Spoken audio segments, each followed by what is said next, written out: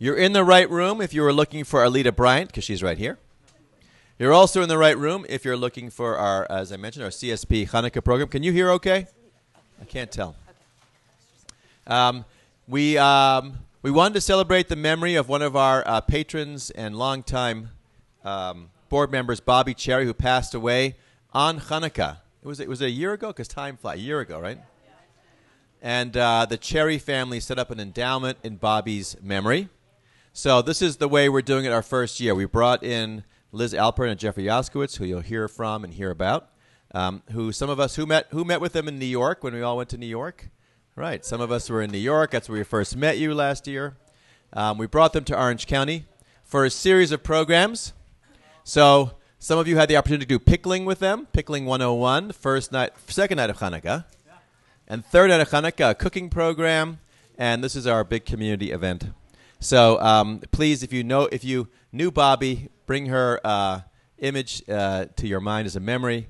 And this is something that I'm very happy that we can do each year, something in Bobby's memory. And we're going to try to do it on Hanukkah in memory of Bobby. Okay, so for those of you who don't know, this is CSP, stands for Community Scholar Program, and it's our 17th year of programs in Orange County. Right. I always say if this is your first program, welcome. You've missed 458 other lectures, but that's okay because we have an iTunes podcast, and we have over 200 programs up on iTunes, so you can go to iTunes and listen to our programs and catch up a bit. I wanted to thank Jewish Federation of Family Services for giving us a 3-year impact grant starting this year. And if you're involved with Federation, thank you. And if you're not involved with Federation, please do become involved. I also want to thank Jewish Community Foundation of Orange County for their generous grant that helped us underwrite our one-month scholar program and for having us in the first cohort of the Creative Jewish Legacy program. So thank you, Wendy Aronson. Please, let's clap for Wendy, who's brought an incredible program. If you haven't heard about the Creative Jewish Legacy program, it is transformative to our community. And we should all be thankful. Many of your synagogues or institutions are involved. We as CSP, as I mentioned, we're in the first cohort. We're going into our 5th year. We have a legacy group of over 50 people. We have room for more at the table, though. So we'd love for you to join us in our legacy community. There are benefits for being in the legacy community, like special events. And also, Wendy has assured me that they've done research, and people who join legacy circles live longer.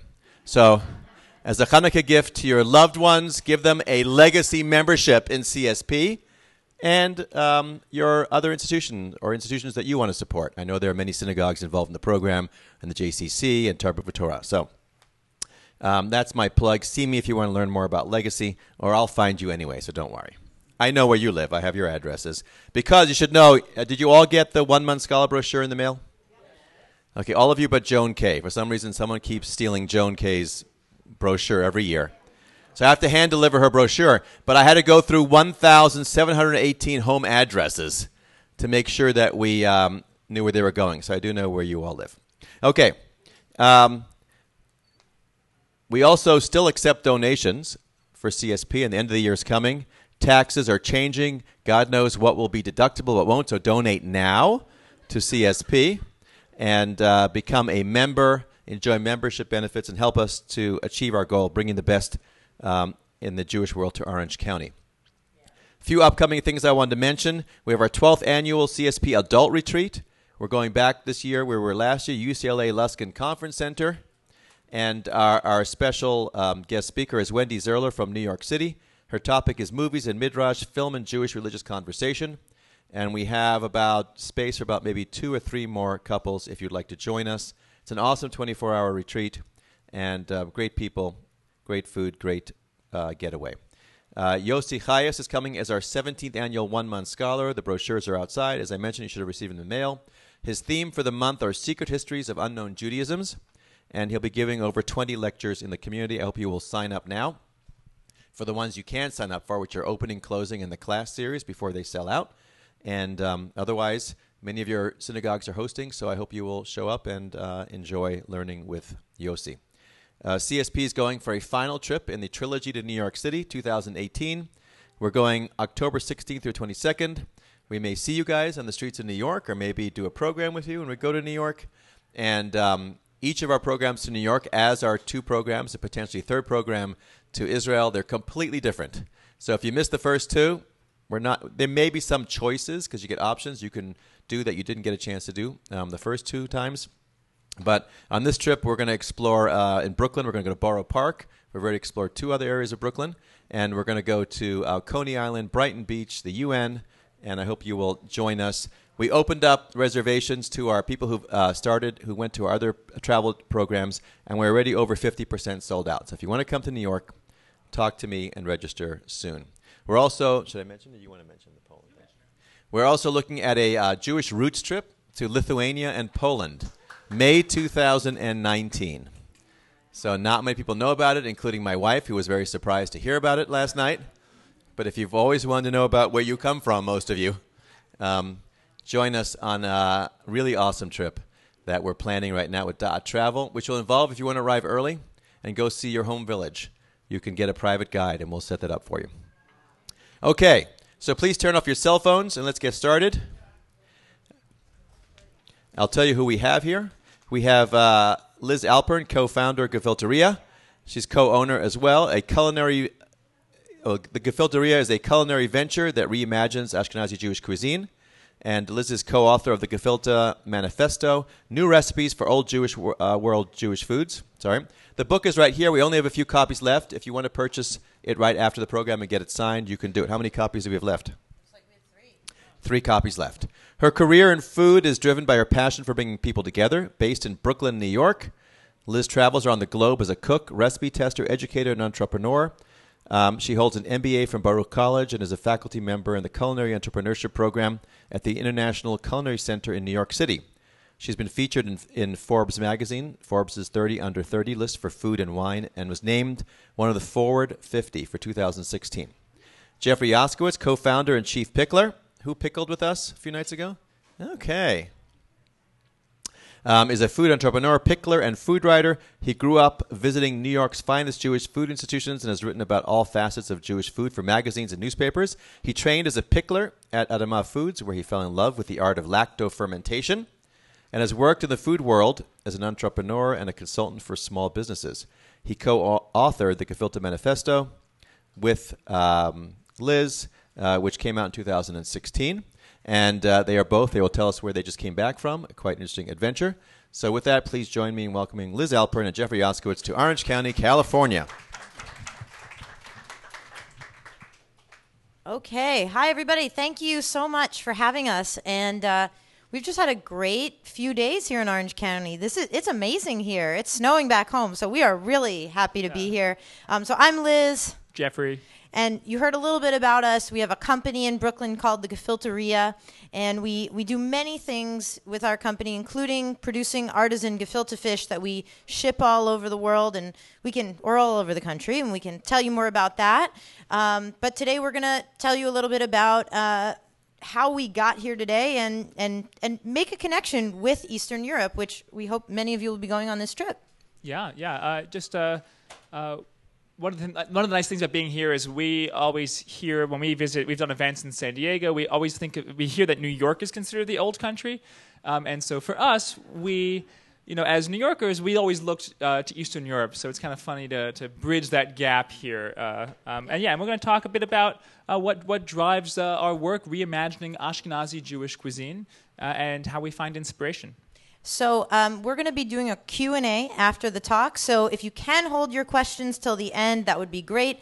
But if there's anything you don't kind of get that we're saying or something you want to clarify, please do interrupt us during the talk. But we'll definitely have an extended time for some of these questions after. Great. So growing up, I grew up in the New York area. So did Liz. I grew up in northern New Jersey, and I grew up with 2 sides of Ashkenazi Jewish food, of the foods of my own culinary heritage. One side was comfort.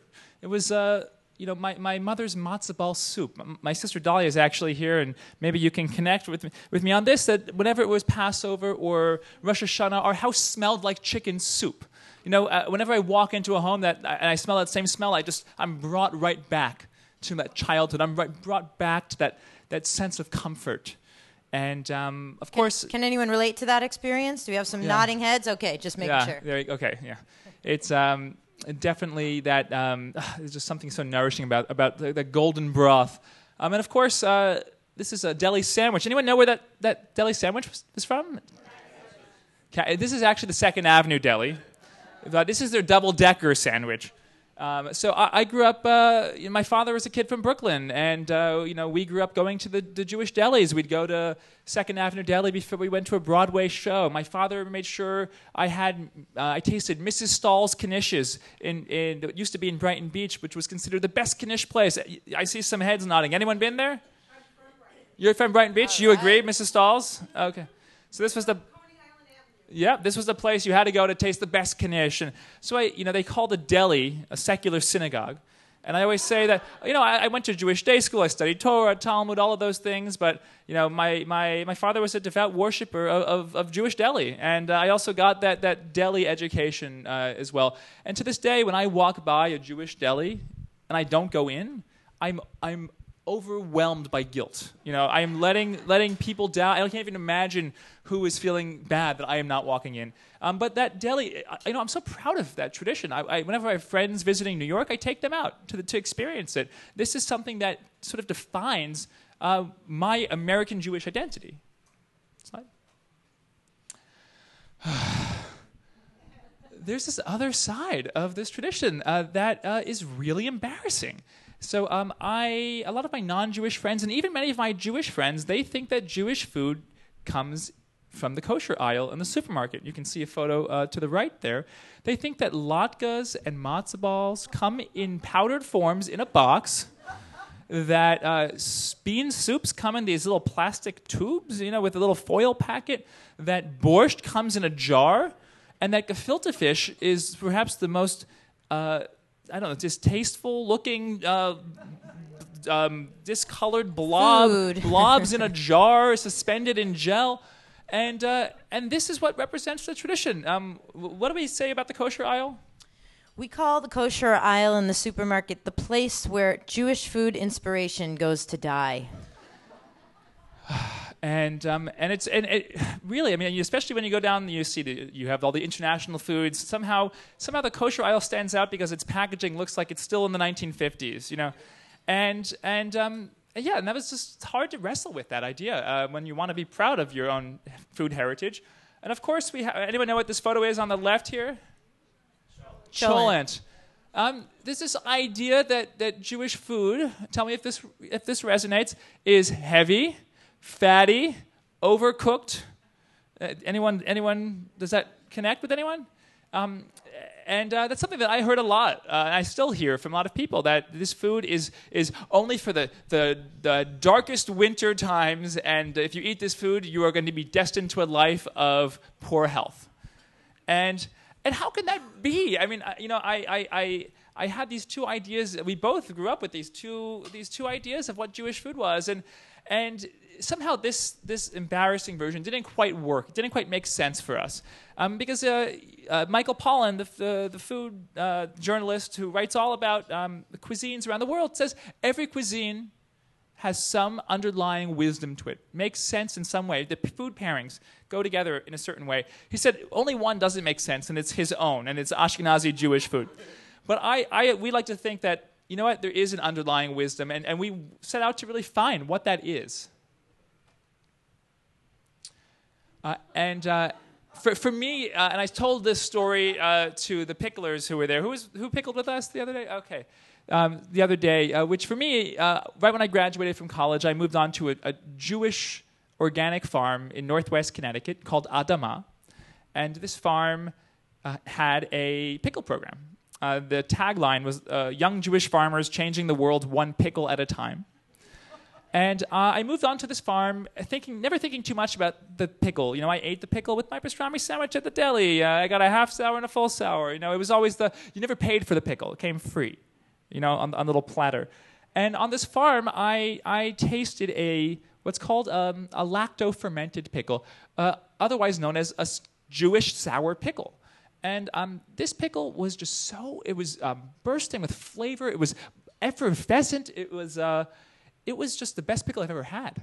But not only that, I had learned that this was made the traditional Jewish way of pickling just with salt water, no vinegar. And so this pickle was probiotic. So it actually helped you. Who takes probiotic supplements? Anyone eat yogurt for the good bacteria, the acidophilus? You just eat this pickle, because its pickle has the same, it has lactobacillus, the cousin of acidophilus, really good. And I started to understand that the deli sandwich and the pickle, they go together because that pickle helps you digest that pastrami sandwich. And that is part of the underlying wisdom at the heart of this tradition. And I also spent different seasons on this farm. And unlike California, we have seasons in the Northeast. And we only had a 1-month window when we grew cucumbers. But if we wanted to have pickles later into the year, we had to preserve them. We had to pickle them. And I started to understand that these flavors go together because of the seasons. And in fact, the same day that the dill was ready to be harvested, we were pulling garlic out of the field and harvesting the cucumbers. So it all goes together because of that particular time of year. And into the fall, it's sauerkraut season because of the cabbage harvest. And I started to piece together, to me, what looked like maybe this cuisine is a cuisine. Maybe it actually makes sense. Maybe there's something that I can really be inspired by. And for me, this is what began my journey. And Liz, while I was having this experience, Liz was working in kitchens and working with cookbook authors and also understanding how good Jewish food could be. So when Jeffrey and I got together, we were both working in the food world professionally. He was pickling, and then he was importing goods from the Negev desert. He was writing about food. He was deep in food. And I, too, like he said, I was working for a cookbook author. I was working in a pastry kitchen. And we were both really excited about Jewish food, but we were the only ones we knew who were excited about Jewish food. So we just started talking about it, and we decided to do a little investigation. And so we looked to the past, because if there was wisdom to be found, we knew we needed to go a little bit further back than the kosher aisle, right? So, for example, you can see here that there's, on the bottom, that is a restaurant in Vilna, Lithuania. And in the 1930s, it was called Fania Lawando's. The proprietor was Fania Lawando, a woman, and it was a vegetarian restaurant. And this vegetarian restaurant was not just any vegetarian restaurant. It was where the elite hung out. The elite Jewish artists and scholars like Marc Chagall would frequent this restaurant. And what we learned through the story of Fania Lawando was that there was, in fact, an entire vegetarian movement within the Jewish community in Europe in the early 1900s. And so here was this entire piece of wisdom, vegetable-forward wisdom, that we had not been told about. And it just took a little bit of digging to find it. And we asked ourselves things like this. If we didn't know about this, what else did we not know about? So, for example, another example is, up here we have a kvass peddler on the Lower East Side. Now, who's heard of kvass before? Anybody know what kvass is? So not so many people have. We had a couple takers. So kvass is a fermented beverage that was very popular in Eastern Europe. It could be made from stale rye bread. It could be made from old beets. It could be made from, a number of things, lettuce. So kvass was this fermented beverage, also probiotic, very healthy for you. Hugely part of Jewish tradition in Europe. It's written about in Yiddish stories. It was peddled on the Lower East Side of New York City, and yet we had never heard of kvass before. It's a little. Is it like kombucha? It is like kombucha. We sometimes call it the Jewish kombucha. Yes. That's better. And That's in good. our book, we actually have 4 kvass recipes, and one of them is technically a kombucha recipe. So again, this hidden piece of wisdom in the past that we had never discovered before. And so all of this, just to put it in context of where are we talking about? What does it mean to be an Ashkenazi Jew? So Ashkenazi Jews are technically Jews who are of Eastern European origin, or you could say the Jews that spoke Yiddish. That was a huge, thing that brought Jews together across the region. But it's helpful to just know that Ashkenazi culture was born in Ashkenaz, which is Germany and northern France. And then as things became a little bit less safe for Jews in Germany and northern France, Jews moved eastward. And that's how they ended up in Poland and in Lithuania, in Russia, in Belarus.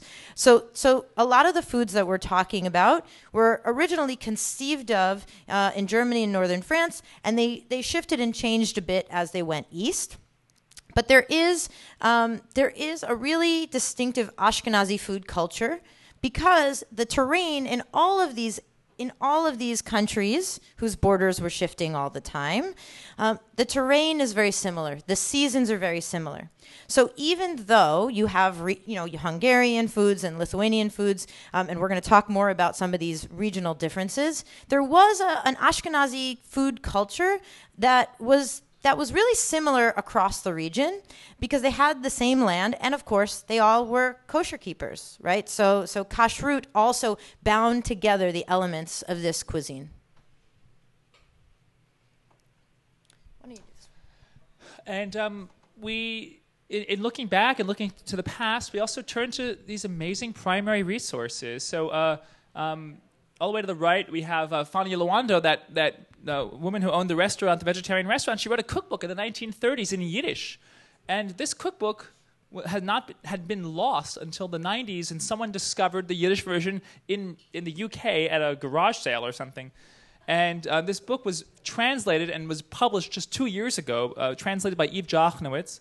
And the book came out, and it's 400 recipes that tell the story of how people were eating in Vilna, in Lithuania, in the 1930s. And one of the things Liz mentioned, this was a vegetarian cookbook, but we also saw ingredients that we never knew were around. I once talked to a survivor who grew up in Lubyanka, Poland, about leeks. And she said, leeks didn't exist. We didn't have leeks in the region at all. And I took her word for it. And then there's 8 recipes for various different leek things in the Vilna Vegetarian Cookbook. And I didn't go back and prove it to her, but I felt I was really interested to know that there's a lot more diversity than what came over here, and we see a very standardized Jewish food tradition. Kugel's only made here with potatoes or noodles, and she has an entire chapter of kugels that include challah kugel and include kugel with cauliflower and ingredients that I, again, would not associate. The other thing, and you see this also with the Settlement Cookbook. Anyone have copies of the Settlement Cookbook here? And this is an amazing cookbook, which originally was meant to teach Jewish women how to make the recipes, and it would be passed down. And the way that the recipes were once passed down, but by cooking in the kitchen, the wisdom was internalized. It got written down, and the recipes started off very short. Just like the Vilna Vegetarian Cookbook, just 2 or 3 sentences. In the Vilna Vegetarian book, the recipe for the leek frittata says, chop up some leeks, mix in some eggs, and cook it like a frittata. Okay? So what is the underlying assumption? That you knew how to make a frittata, right? And the Settlement Cookbook is amazing, because this book was published generations, all these many editions, and the recipes get longer. They continue to get longer because that knowledge for how to make kugel, you can't just say, mix potatoes and eggs and shred your potatoes and make a kugel. Suddenly you have a lot more information that needs to be transmitted. And rather than the wisdom getting passed down from generation to generation, the books got passed down. And I know so many people who cherish their settlement cookbooks because they're family heirlooms and those recipes. And that's replaced a lot of that ingrained knowledge that was once part of the Jewish kitchen. And one of my favorite aspects of the research we've been doing into sort of the old Jewish foodways is reading through fiction, reading through books by Shalom Aleichem. And one of my favorite stories of his is perfect for this time of year, Hanukkah, because it's called Geese. And it's the story of a Jewish woman who buys 30 geese in October to fatten them up. And she fattens them up because around Hanukkah is when you would slaughter your geese in the shtetl, in the old country. Why is this? Because first of all, it was tradition on the Shabbat, tonight of Hanukkah, you would serve roasted goose, and you'd actually fry your latkes in the rendered goose fat. And that was part of the tradition. In fact, latkes, until they came over to this to the United States, were fried in poultry fat of some kind. So there was a tradition of a Hanukkah goose, which I had not heard about until a few years ago. And it blew me away because I always thought, and I was telling this story last night to our cooking class, that Hanukkah made no sense gastronomically. I would eat donuts and fried foods and chocolate gelt, and I'd always get a stomachache. Well, how does that make any sense? And so there's this beautiful story of this woman, and this woman's a very salty woman who, is trying to make a profit off of it, and she tells you sort of the whole story of how what the food culture and the little mini economy in the shtetl looked like, and of course the feathers of the goose went into making bedding. So nothing goes to waste, and you see it all through these stories. And so, of course, we were filled with excitement upon learning all of this. And just some people always ask us how we met. Essentially, we met because we were passionate about this food. We were both working in food. We kept crossing paths, but we connected because we loved this food. And truthfully, we clung to one another because there really wasn't anybody else who cared about this. And so when we found a kindred soul, it was very important to us, and that's the story of how we wrote this manifesto. Well, we also connected around the time that we were reading articles about Jewish delis around the country closing. And a friend of ours, David Sachs, wrote a book called Save the Deli. Anyone had read the book? Yeah. And it's a beautiful book that tells us, the whole history of the deli and the delis around the country, but it also was a call to action. So we wrote a manifesto because we saw ourselves as budding revolutionaries in a way. If no one else was going to do anything about this food tradition, we were going to do something about it. Because when we looked around at the artisan markets and we saw all different chefs going back to their traditional foods, like an Ethiopian chef cooking Ethiopian food or an Italian chef cooking Italian food, nobody was doing Jewish food. Delis were closing. Nobody's doing Jewish food. And we said, we're going to do something. So this mission statement has really carried us forward. And it reads a bit like this. We need not accept the extinction of this tradition or of the robust, colorful, fresh flavors of Ashkenazi cuisine. We know that gefilte fish, like borscht and kvass and so many old world foods, is excellent when done right. It comes down to the basics of quality, freshness, care, and creativity. And this was only 4 paragraphs. This is an excerpt from those 4 paragraphs. And of course, eventually, we wrote a book with the same title. But this was our guiding light from the beginning. And so, in short, we launched a company called the Gefilteria, which you've now all heard about. We took on the markets. We thought we were going to take on the kosher aisle. That was our first stop. So we produced artisan gefilte fish because we said we're sick of the jar and we're not going to take it anymore. And what we quickly realized is that people were hungry not just for products to buy, but they also wanted experiences. So lots of people we knew, all different age ranges, were approaching us to curate and cater meals. And that became a big part of what we did. And so this is actually a meal we did in San Diego, up top at the Leech Tag Ranch. Encinitas. Oh, yeah. It was Encinitas, yes, very close. And this was a Ratner's themed dinner. So some of you might know Ratner's. It was an old dairy restaurant on the Lower East Side. And so we did a Ratner's themed dinner, and these were people who had never really heard of Ratner's, but through a meal they were learning about this tradition of the dairy restaurant and the culture of the dairy restaurant on the Lower East Side, complete with surly waiters and stuffing onion rolls into your bags wrapped in napkins. There were definitely a few people who stuffed those the onion rolls into their bags, and we felt like we did it. Yeah. We recreated the experience. We can retire now. For those who don't know, a dairy restaurant is kind of like the anti-deli. It's you sit down and instead of meat and mile-high pastrami sandwiches and these towers of fatty garlicky meats, you have things like blintzes and borscht and shav, which is a sorrel soup, and you have everything topped with sour cream, basically. Yeah, a lot of herring, a lot of fish, all sorts of fish. Have we ever heard of Milky Way? About the dairy restaurant Milky Way? Yeah. I think it's still in LA. I heard of Milky Way. I have not. Spielberg. Yes. Oh, that's the Steven Spielberg's mother's restaurant. Yes. I haven't been there. Yeah, there are very few dairy restaurants left. I think there's only one half. It's considered a dairy restaurant left in New York, but no one wrote a book, Save the Dairy Restaurant, and that, but they kind of get tied together. But that has really died. So part of that dinner was also recreating a lost institution. There's a dairy restaurant on Pico Boulevard, north of Robertson, right next door to the Kosher Bite, which is the Fleischer restaurant. Okay, Wow. so there's another dairy restaurant in LA. Great. L.A.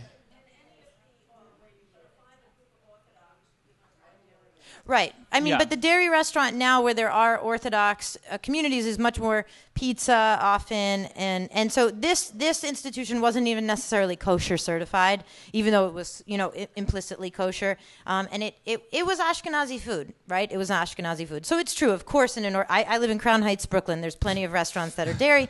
But I wouldn't say that they approach the experience of going to Ratner's, unfortunately. I'd love to live around the corner from Ratner's. Oh, a dairy restaurant in the Lower East Side. I love that idea, Ari. Let's do it. We love making blintzes. No. Ratner's closed down in 2006. It's now a Sleepy's Mattresses. That said, the grandson of the Ratner's family, actually the Harmatz family, his name is Theo Peck. He's a friend of ours, and he opened up a restaurant eatery in Brooklyn called Peck's. And a coffee shop. He now has two places. And a coffee shop called Peckish. And he serves a lot of different things, not just Jewish food, but the Jewish foods he does are fantastic, and they are immediately derived from his experience growing up and working at Ratner's. I mean, he's a trained chef as well, so part of that.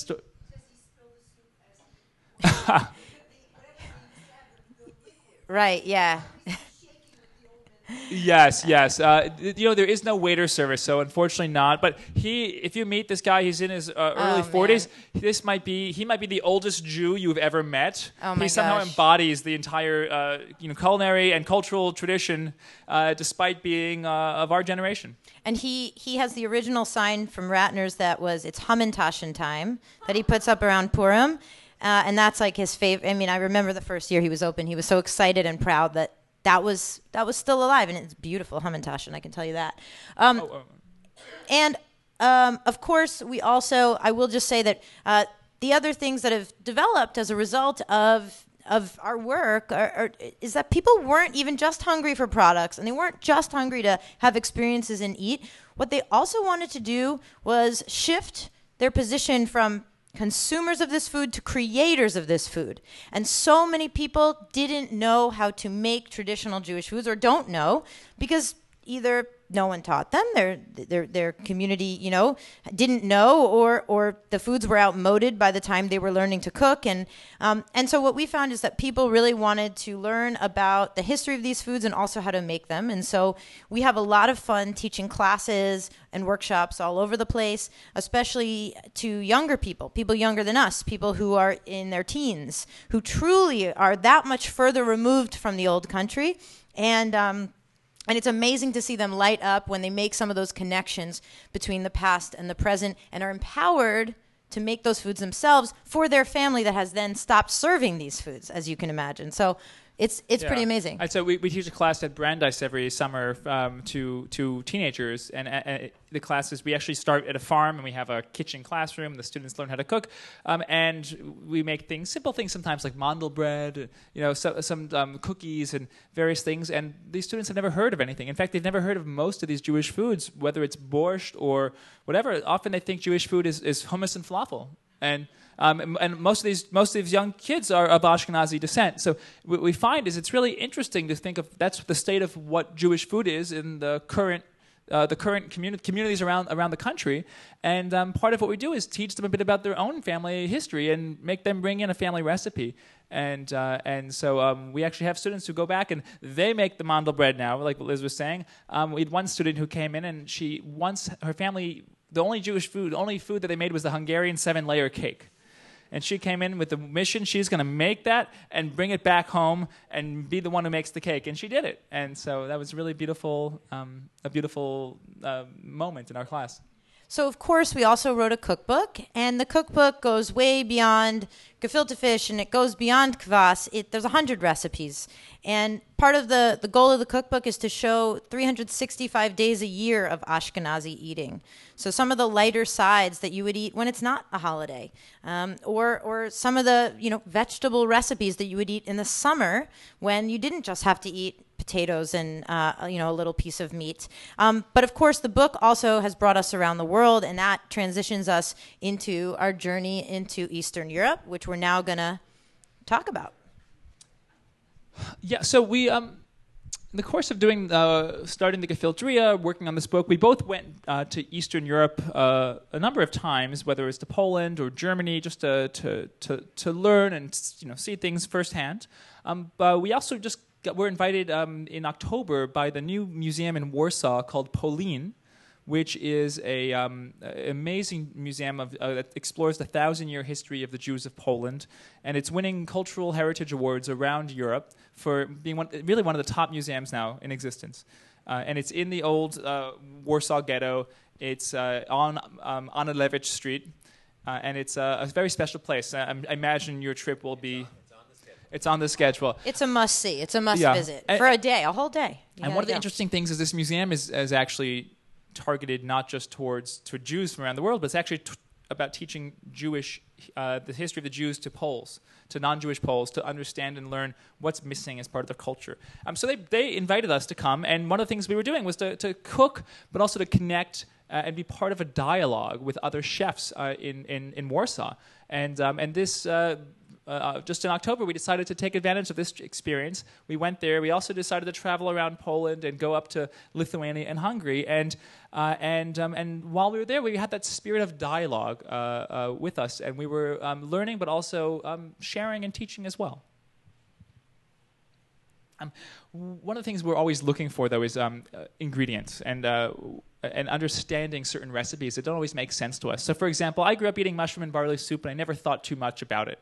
It was never as good as matzo ball soup. If it was on the deli menu, I never ordered mushroom barley. But my grandmother made it, and I enjoyed it. And one of the things in our research we learned was that, wow, you know what? Maybe the mushrooms just weren't that good. And one of the things that we were in the markets in Warsaw, and we were meeting with chefs, and mushroom culture is a real thing in Eastern Europe. You learn when you're young how to go into the forest and forage.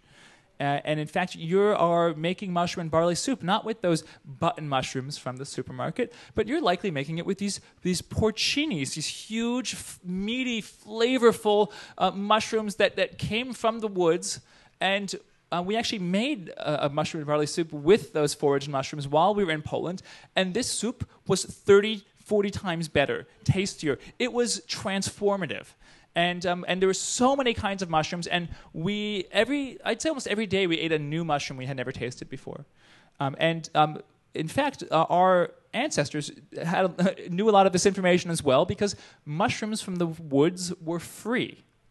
Okay? And when you lived in a shtetl and you were not wealthy, you were getting food from unconventional places. In fact, horseradish was also being harvested. And when is horseradish harvested? It's harvested in the springtime around Passover, when you would eat it with gefilte fish, and it's harvested in the fall. It was also very common to have it with gefilte fish in the fall. Those are the two times you would harvest it. And there's a whole culture of foraged berries as well. And in the Lower East Side, there was a mushroom exchange in the 20s and 30s. Mushrooms were imported from Poland, so that Jewish immigrants in order to make the recipes the way they were meant to be made, they would go and buy those imported mushrooms.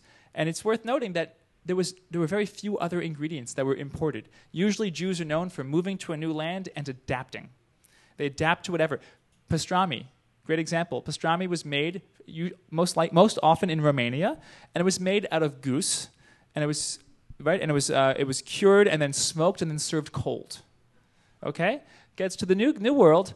What do you know? Beef is really cheap, and geese are hard to find, and suddenly pastrami becomes made of beef and then served hot and served on rye bread. That never existed. No one in Romania ever had a pastrami sandwich on rye with mustard. So that's just an example of this. And stuffed cabbage is worth noting. And this is a picture of a Polish stuffed cabbage in cream sauce. So I think we told this story yesterday for some of you. But stuffed cabbage, this was, we were cooking a dinner on Shabbat at the museum with a chef named Alexander Baron. And we had to talk about which stuffed cabbage we were going to serve. And this was, we just assumed stuffed cabbage was, obviously we figured, okay, the Jewish one was beef and rice, and the non-Jewish one was likely pork or something not kosher. And then we talked, and the chef was like, of course we'll do beef because you're Jews and it's kosher. But he insisted on doing barley. He said he never heard of rice and beef together in stuffed cabbage. That's crazy to him. So we put barley in. And then it came time to talk about a sauce, and we mentioned our sweet and sour tomato sauce. And he said, I can't do that. I can't serve that. He said, I'll get laughed out of here because that sauce was associated with communist times when cream was too expensive. And so now in post-communist Poland, cream sauce is the sauce of the day because that's what shows the new wealth of the new Poland. And so we couldn't do the tomato sauce. And then we ended up having to figure out what kind of sauce can we do. And we came up with a mushroom sauce that we felt like would properly tell this story. What's also interesting is the culture of stuffing cabbage. I mean, everything gets stuffed into cabbage. It's just a method. It's like a blintz. You put all these different things in a blintz, like a knish, right? You have potato, you have kasha, you have cherry cheese, you have broccoli, all these different things. This is actually a cabbage leaf stuffed with millet. And it wasn't always meat to begin with. And so everywhere we went, we saw different kinds of stuffed cabbage. And we realized, whoa, somehow our stuffed cabbage became standardized as one type, and there's so much diversity to this tradition. And of course, we went outside of Warsaw, and we went to near Lublin, which I know is also going to be on the agenda of the trip. And Lublin was a very big Jewish center also. Today there are truly no Jews in Lublin, but there are some remnants, and some remnants that you can see very clearly.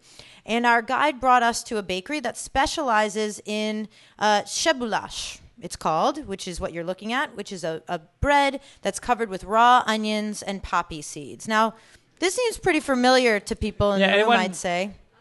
Bialy, yeah. Bialy, Pletzel. I mean, there's a few names that you could imagine. But this particular bread was a Jewish specialty in Lublin. It was well known and associated very closely with the Jewish community. And when we visited this bakery, we found out that of course there are no more Jews, but that this bread really lives on. And what's interesting is that there are no Jews left to be making this bread, but this particular bread has become an EU certified heritage bread of the region. So that and it has to be made a very particular way. There are inspectors that come to inspect your facility. Apparently there were 10 who got certified, and now there's only 3, and it's very strict, and it's Shebulash Lubelski, it has to be called, and yeah. It's kind of like champagne, it has to be from the Champagne. Right, or Dijon. Yeah. So this was very serious. But what's interesting is you get the literature about it, and the Jews aren't necessarily mentioned at all in this history. And it is sad. And one of the things that we felt like is it's really sad and it's tough. And we, throughout our time in Poland, and anybody who goes on this trip, you're going to spend a lot of time asking yourself this question: what's Polish and what's Jewish? Where's the line? We don't have a clear answer for that. It's the question that we asked ourselves constantly when we were there, but we felt like this bread brought out it was a really important example. It has a Jewish legacy. There aren't any Jews anymore. What does that mean for this bread? And sitting with that tension and sitting with those questions, I think is one of the most important parts of spending time in Eastern Europe, because there's a pride behind this bread. And certainly the woman who baked it understood the Jewish history and cared about the Jewish history of this bread. But where does that leave us? And I don't know. And that's the kind of question that you're going to constantly be asking yourself. And it's worth noting, we saw this bread and we're like, oh yeah, it's Bialy, Pletzel. We tasted it, and it didn't taste anything like either of those. And so it's also different. And this is another example of one of those ingredients, one of those dishes or particular foods that didn't make it to the new country. It didn't really make it. And, we got those others, but this was an important discovery for us. And this is our last slide from Poland. That's me in the door to a root cellar. We were on an old farm in the countryside, and one of the things we are so interested in is that idea of seasonality in this food tradition. And before refrigeration, most Jewish families had root cellars, which meant that you had at a very steady temperature, very cool in the ground. You had your vegetables that were, your potatoes and your onions, and you had your beets, and you had those things that are going to last you through the winter. And we had always read about root cellars, always heard about them. We had never gone into one, and we finally got to go in. And it was probably the highlight of my entire trip to Poland. And it was just... He was freaking out, man. He was really freaking out. It was pretty exciting because, as a pickler, and you heard my bio, and I told you a little bit about my experience making pickles, the barrels of pickles would stay there. And besides the items like the apples, the potatoes that were going to last through the winter, if you wanted to have those nutrients to make it through those harsh, cold months, you were going down there to eat your sauerkraut. It was slowly getting more sour through the winter time. You would go down there to eat your pickles, and that was how you were going to survive. I look at this root cellar, and I realize this was how my people survived for hundreds of years.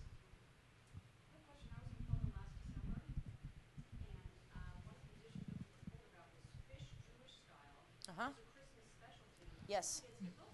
Oh my gosh. So let's repeat the question. So for those who are asking, the question was, when you were there was this, what's your name? Dahlia. Oh, my sister's name is Dahlia. Yeah. So Dahlia was asking, when she was in Poland, there was this Jewish-style carp that was served, and but it was served for Christmas. And I'm so glad you asked that. This was perhaps the most, besides this experience in the root cellar, the most profound moment of my time in Poland was we were on a panel at this museum with a bunch of Polish chefs, and the moderator turned to the audience, crowd of about 100 people, and all except for one person, non-Jewish, and asked, because she knows about our love of the mythology of the carp in the bathtub, and we grew up with the children's book and all the stories, and she asked everyone in the audience, who here either kept or regularly keeps a carp in their bathtub before Christmas? Almost every hand shot up. So I always thought this was a North American Jewish tradition in New York and the Lower East Side in the tenements. What do you know? They all have the same tradition, and they eat basically ground carp on Christmas with horseradish. Only on Christmas. But everyone, and Poland's a very homogenous place, especially now. And everyone does the same tradition. And it's... How do you pronounce that city? Wawolnica. Wawolnica, yes. Its pronunciations are very challenging in Poland. So that's one of the things that I love learning how to just get the words out when I finally did. But this idea of the carp in the bathtub, I almost felt robbed of some part of my American Jewish culture. Like, wait, and you all eat gefilte fish? And they don't call it gefilte fish because that's Yiddish. Gefilte fish means stuffed fish in Yiddish. So they call it ground carp, or some people call it carp Jewish style. Okay? But they eat that for Christmas. How did that happen? And also, to echo what Liz said, where's the line? And we know that Jews were often... they would keep lakes stocked with carp, and they were active in the carp trade. Who knows? Was this a Jewish dish, or was this a Slavic dish that the Jews borrowed, but then eventually got into the carp industry because they weren't allowed to do other industries? So there's so many interesting questions that are revealed. But part of this idea of the root cellar, and actually we went and visited a few farms, was also reconnecting to the idea of Jews being connected to land, even if they weren't landowners themselves, and connecting to the seasons, and connecting to the terrain, to the soil. And that's something that was lost also when suddenly a bunch of Jews from small towns moved to big cities and lost that connection, and therefore lost a lot of the wisdom that went with it. Yeah, one question. So when the Ashkenaz came to the U.S., then the recipe for gefilte fish changed to the 3 carp, Whitefish and pike? and pike. Yeah, whitefish and pike, yeah. That was an American thing? So the question is, what happened between Eastern Europe and North America with gefilte fish and the types of fish that were used. So in Eastern Europe, it wasn't just carp. People used whatever fish they could get. It was always going to be freshwater fish because that's what was available. And carp was definitely the most prominent. If Jews were involved in the carp trade, so it was probably a little bit easier. But frankly, Jews used whatever fish they could afford. So the poorer you were, the smaller little fish you got, and the richer you were, the bigger fish you got. So it wasn't just carp. Carp is certainly the most prominent one, but it's not the only one. When people came to North America, of course, they wanted to approximate the flavor as best they could. So Jews and Chinese people were the only ones who ate carp. So that was, truly that's like there's a very strong link there around carp. So in New York, carp would come through Jewish or Chinese traders, but whitefish and pike, for example, are they're from the Great Lakes in North America, and so that was the other freshwater fish that was readily available to coastal Jews. But nowadays people use everything. So. Well, one thing about that is interesting is that the carp is different in Poland, and That's true. it's a smaller fish, and it's not the carp that we get from the Great Lakes that you may know for your gefilte fish is Asian carp, and it's a much bigger fish. Yep. And so the mixing of it with whitefish and pike, as best we can understand, is an attempt to approximate that European carp flavor. In Europe, we blended some. We didn't. We talked about blending fish as our tradition, and people were shocked. They said, "What? That's crazy. Why would you do that?" And that was likely an attempt to get back that flavor that many people knew connected to carp, because carp was one of the cheapest fish you could get, and is so widely available that was likely what most Jews were eating, maybe not everyone. So that's an interesting piece of it. But also, it's worth noting again and pointing to this idea of standardization in North America, that when foods came from Eastern Europe and they came to North America, things got standardized because, all the Jewish fishmongers in New York would go to the market at the same time and order the same fish. And so you just see a standardization. And you meet lots of people who don't, some people only use whitefish, some people only use pike. People have very strong feelings about all of this. But this overall idea that there's this one combination, it probably got started to approximate this carp flavor, and then it became the standard, and that's what fishmongers have. I mean, again, in Crown Heights, where I live, my Jewish fishmonger, on Thursday you can get whitefish and pike and carp, because everybody makes gefilte fish for Shabbat, and that's the only three things anybody uses in all of Crown Heights, I'd say. So we then went to Lithuania, and I think that's also on the itinerary. Amazing. So Vilna, now called Vilnius, fascinating place. It's a small little country, so we'll just tell you that we were told, and it came true, that you can't really be in Vilnius for more than 48 hours without meeting some government official that's very high up or some dignitary. And within the first day we were there, we met the Minister of Culture and ended up in the Israeli ambassador's house, totally by accident. I mean, it was like, wow, we didn't mean to do that, because it's this small, tight-knit little place, and there is still quite a thriving Jewish community there. And one of their home bases is a bagel shop that they opened a few years ago in their Jewish community center. So you'll all go there, I'm sure. It's kosher certified, interestingly, and they make bagels, and they make all sorts of traditional Lithuanian dishes. And we learned in Lithuania about some Ashkenazi dishes we had never heard of. And that was very interesting for us because we felt like we were the people that have spent the most time in studying these recipes. So has anyone ever heard of imberlach? Who's heard of imberlach?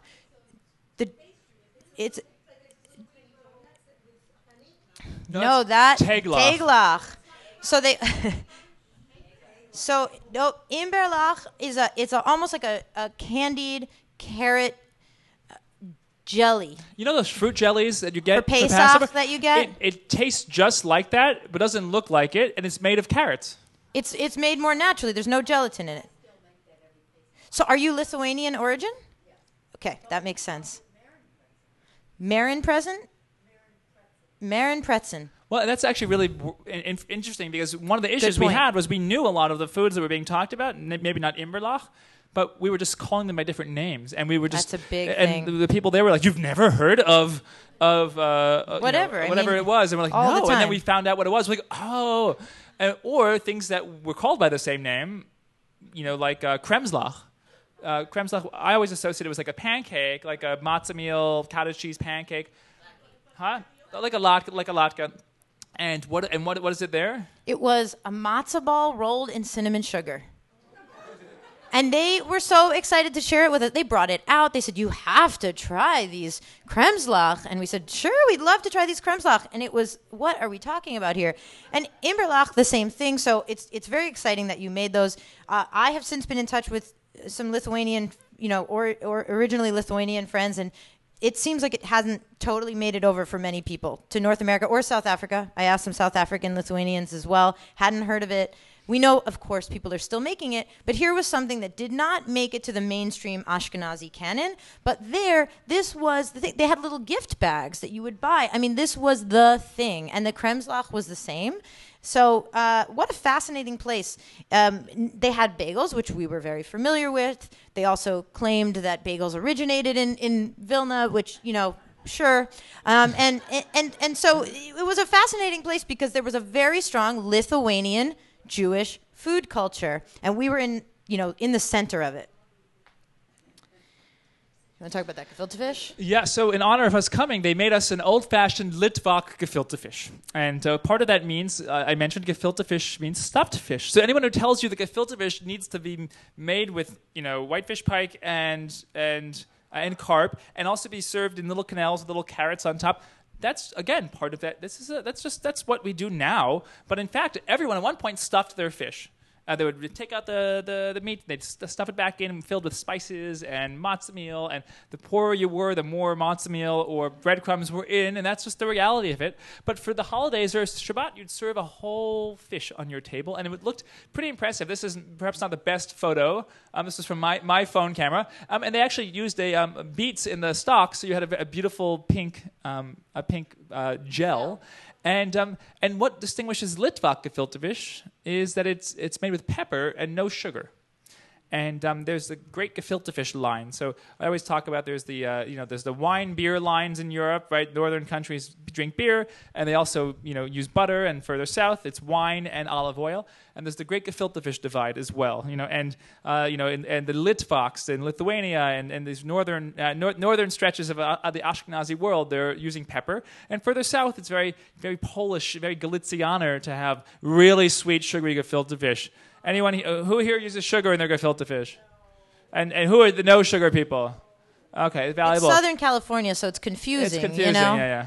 It's a little confusing. Yeah. Who here is using stevia in their gefilte fish? Don't do it, guys. Don't do it. Okay, so it was very interesting for us. But one of the things I always associated was with peppers is a very peppery taste, right? That would make sense. That wasn't there, and we asked about it because it was a savory gefilte fish. But it didn't have speckles in it, and it wasn't overwhelming. And they turned to us and said, "Oh, here, take a look at our pepper." And these peppercorns were huge; they were bigger than allspice. And she said, "Take your fingers and break it." And we broke the peppercorn so easily, unlike our peppercorns that we think of as really hard. And we smelled it. It was fragrant. It was floral. It was a whole other kind of pepper. And they just use it whole and they take it out. And that. We quickly realized, oh my gosh, we don't even know what peppery gefilte fish is like. We've been, here using the wrong ingredients to make it. And it was just so sweet of them to share this with us. And we both have family mostly from Poland. So we tend to, I wouldn't say we're not sweet gefilte fish people, but the no sweetness at all is not the easiest thing for us. But we really bonded over a shared love of this food tradition. And it was just so impressive that they made it this way. And in Lithuania, the other thing we found is that while we saw sauerkraut everywhere we went in Eastern Europe, this is standard. And anybody who was pickling with us, we talked a lot about sauerkraut. But in Lithuania, they put cranberries in their sauerkraut. Now, this was something we have never seen. And we've seen a lot of sauerkraut in our day, but we never saw cranberries in sauerkraut. And when we went to the market, it was every sauerkraut booth had cranberries in the sauerkraut. And our Jewish Lithuanian friend just said to us, oh, yeah, that's the Lithuanian way, cranberries and sauerkraut. Do they have cranberry bogs in Europe? Yes, there's plenty. There's cranberries, and there's a lot of cranberries in Europe. I thought they were indigenous to the... There might be. Potatoes are indigenous to Yeah, exactly. And what do we think of as Jewish food? Potatoes, right? So a lot of these foods came from North America and found a home in Eastern Europe. Yeah. Okay, so we're going to keep moving. Well, I'll quickly just show. This was in Budapest, Hungary, and we went to a Jewish restaurant there called Rosenstein's, and they also made for us a very different gefilte fish. With paprika in the gel. And so one of the things we were experiencing and going to these different places was even within these different parts of the Ashkenazi world, similar dishes, all with their own really strong, distinct flavor. Yeah, exactly. Right. So the idea is, isn't it because it's local? Because everybody made gefilte fish, but then Hungarians put paprika, and Lithuanians put their native peppercorns. Yeah. Exactly. But it's also not like paprika doesn't travel. It wouldn't make its way to Poland. In fact, you can find it very easily. It's just also what the local flavors and tastes that developed were as well. And Hungary certainly developed a love of this particular spice, and the Jews who assimilated to Hungarian life also took that particular the proclivity to use paprika. And this is just a dessert called flodny, or fluden. Anyone ever heard of flodny before? Yeah. Yeah, and one thing that's really interesting is among Jews in Hungary, there is a return to flodny. It's sort of the tradition was lost a little bit, but there's a vibrant Jewish community in Hungary, and there's a number of Jewish pastry chefs who have decided to take it on, and it's basically this layered. It almost has like apples and cinnamon in one layer, then pastry, and then it has plum jam, and then a layer of pastry, some marzipan. It has ground poppies in a layer, and it's this very layered pastry. It's delicious. Delicious. But what's very interesting is that around Christmas time, non-Jewish Hungarians, part of the tradition is to have all of those fillings with pastry separate, and so the Jewish version just puts it all together. And that's what distinguishes it from the non-Jewish pastries. And one other place that we went where very unexpectedly we found, and we didn't go there on this trip, but I was there earlier this year for Germany had the first ever Jewish food festival. Nosh Berlin. Called Nosh Berlin. And actually, a Jewish woman from Boston moved there and opened up a place called Fine Bagels, which became not just a bagel shop, but it's a Jewish bakery in the heart of Berlin. And it's also become sort of a center for people who care about Jewish Ashkenazi culture, and not necessarily religious, who aren't there to go pray, but they're there to connect.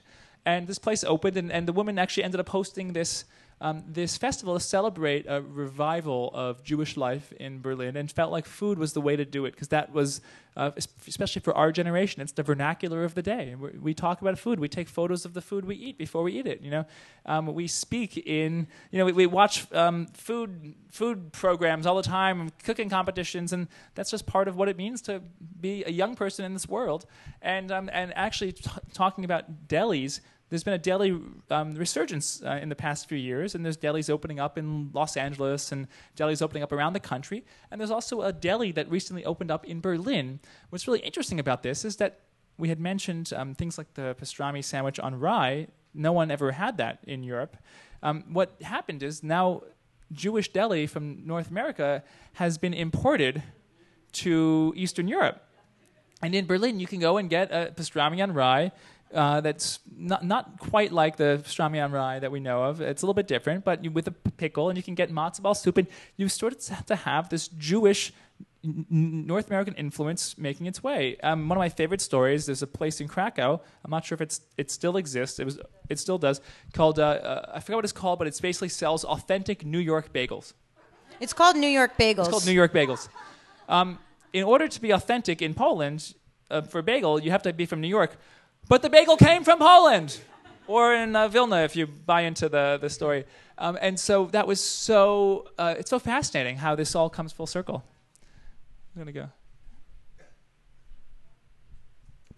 Okay, so we're skipping a little bit just because of time. But I just want to say this is a picture of me hugging Chef Alexander Baron. And this is the chef we made the stuffed cabbage with.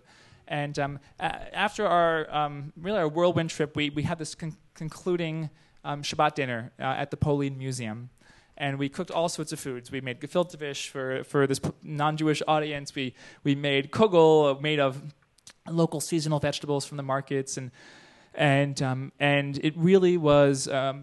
This dinner was a dialogue to figure out, again, what is Polish, what is Jewish. And Alexander Baron, this Polish chef with no Jewish background, he says one of the biggest tragedies of Polish life is the loss of the Jewish community and the loss of that influence and those flavors. And his goal is to recognize that Polish food is Jewish food. He's like, we have that influence remains. And he's like, Polish food has a Jewish heritage and a Jewish place. And so part of being there and cooking with him was getting to share a bit of that for a Polish audience. And at the same time, we were learning so much from him about some of the traditions that our ancestors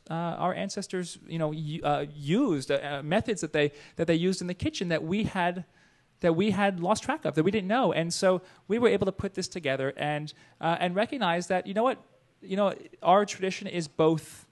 It's both Jewish and Polish, and Jewish food in some ways lives on in Poland, even without the Jewish community there.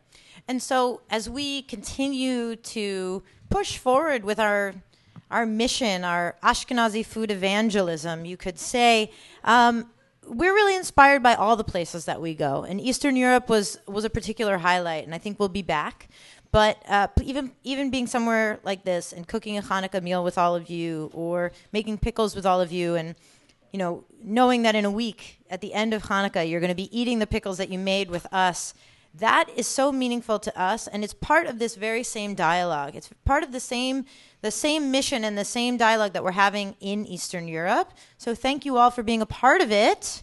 And we really appreciate it, and it means a lot to know that the passion is not just us two anymore, that you are all sharing in this with us. So thank you very much. Thank you.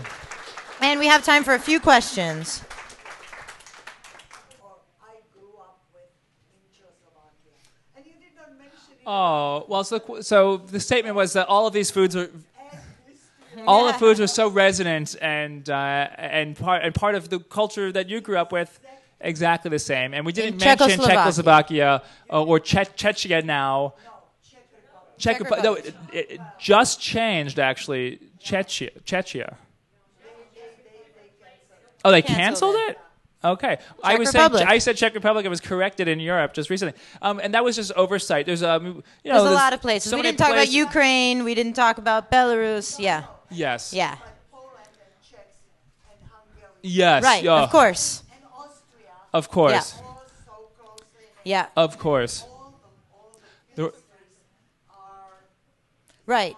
Of So course. this entire region is really connected, and we mostly focus on the places we've been because that's Yeah. I recommend you go. Oh my gosh. I did go when I was in university, but unfortunately, we definitely want to didn't. go. And one thing that was very interesting in thinking about, just one thing I'll mention with all the pastries being similar is we were in Budapest and we had a Hungarian strudel, which is not a kind of more of an Austrian strudel, right? Which is stretched dough and it's fold over. But a Hungarian strudel is it's a layer, so it's like almost like it's not a pastry dough, and then it has a filling in the middle, and then it has another pastry dough, and another layer of dough, and I saw that and said, oh my gosh, that explains my grandmother's apple strudel, which I always called strudel and always get corrected by. In fact, someone reviewed our book and we have that strudel in it. It was always called a strudel, and they said, and the only issue with the book is that there's a strudel in there that's not actually a strudel. And then in Hungary, I found out that in fact it's just Hungarian strudel as opposed to an Austrian strudel, and this really just shed so much light. So yeah, there's so much overlap. Everything you said I could do. That's great. Yeah. 1, 2, and then we'll be around to chat. Have you ever heard of pierogi? Like pierogi, pierogin? Anything with an N. The Kind of like a turnover with a meat like niche going up. yeah. So in like Russia, would that be like pierogi? Is it sweet or savory? Just make it. Yeah. Yeah. Yeah. Huh. Yeah. Baked. Baked. That sounds to me like pierogi. Yeah. With lung. Interesting. Interesting. Oh, Well, when you all go to Brighton Beach, you will see that what they have on the street, this is where you'll find it. They have these these vendors outside of a million different shops right under the subway, and they sell something that is very close to that. They will there's a few different names that they'll call them, but that's where I've had it. I've had it in the Russian neighborhoods, not so much. I haven't really seen that in a Jewish cookbook is one thing I'll say. I haven't seen, yeah, right. But it's something that you'll find on the street. It's a street food in Brighton Beach, and I always get it before I go to the beach. Okay, your question, Natalie? Yeah.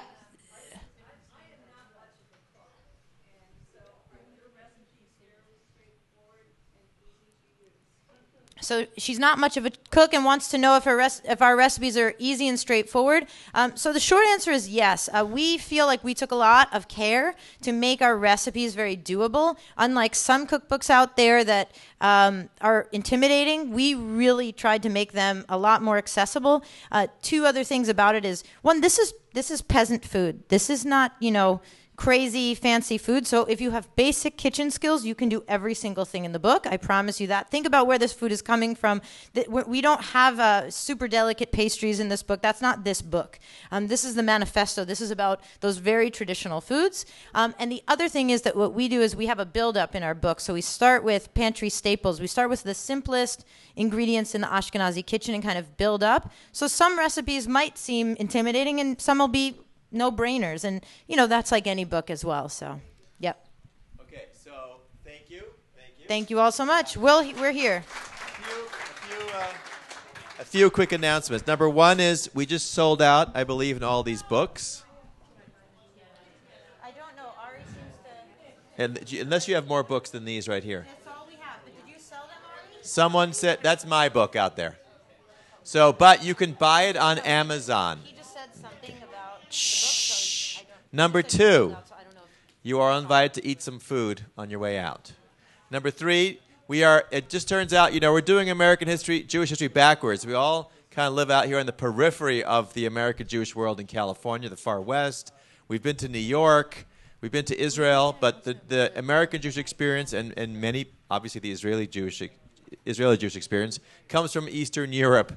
So we're going to head back there, as I said, in May 2019, if you want to go back to your home country. But we're going to go to New York one more time in October.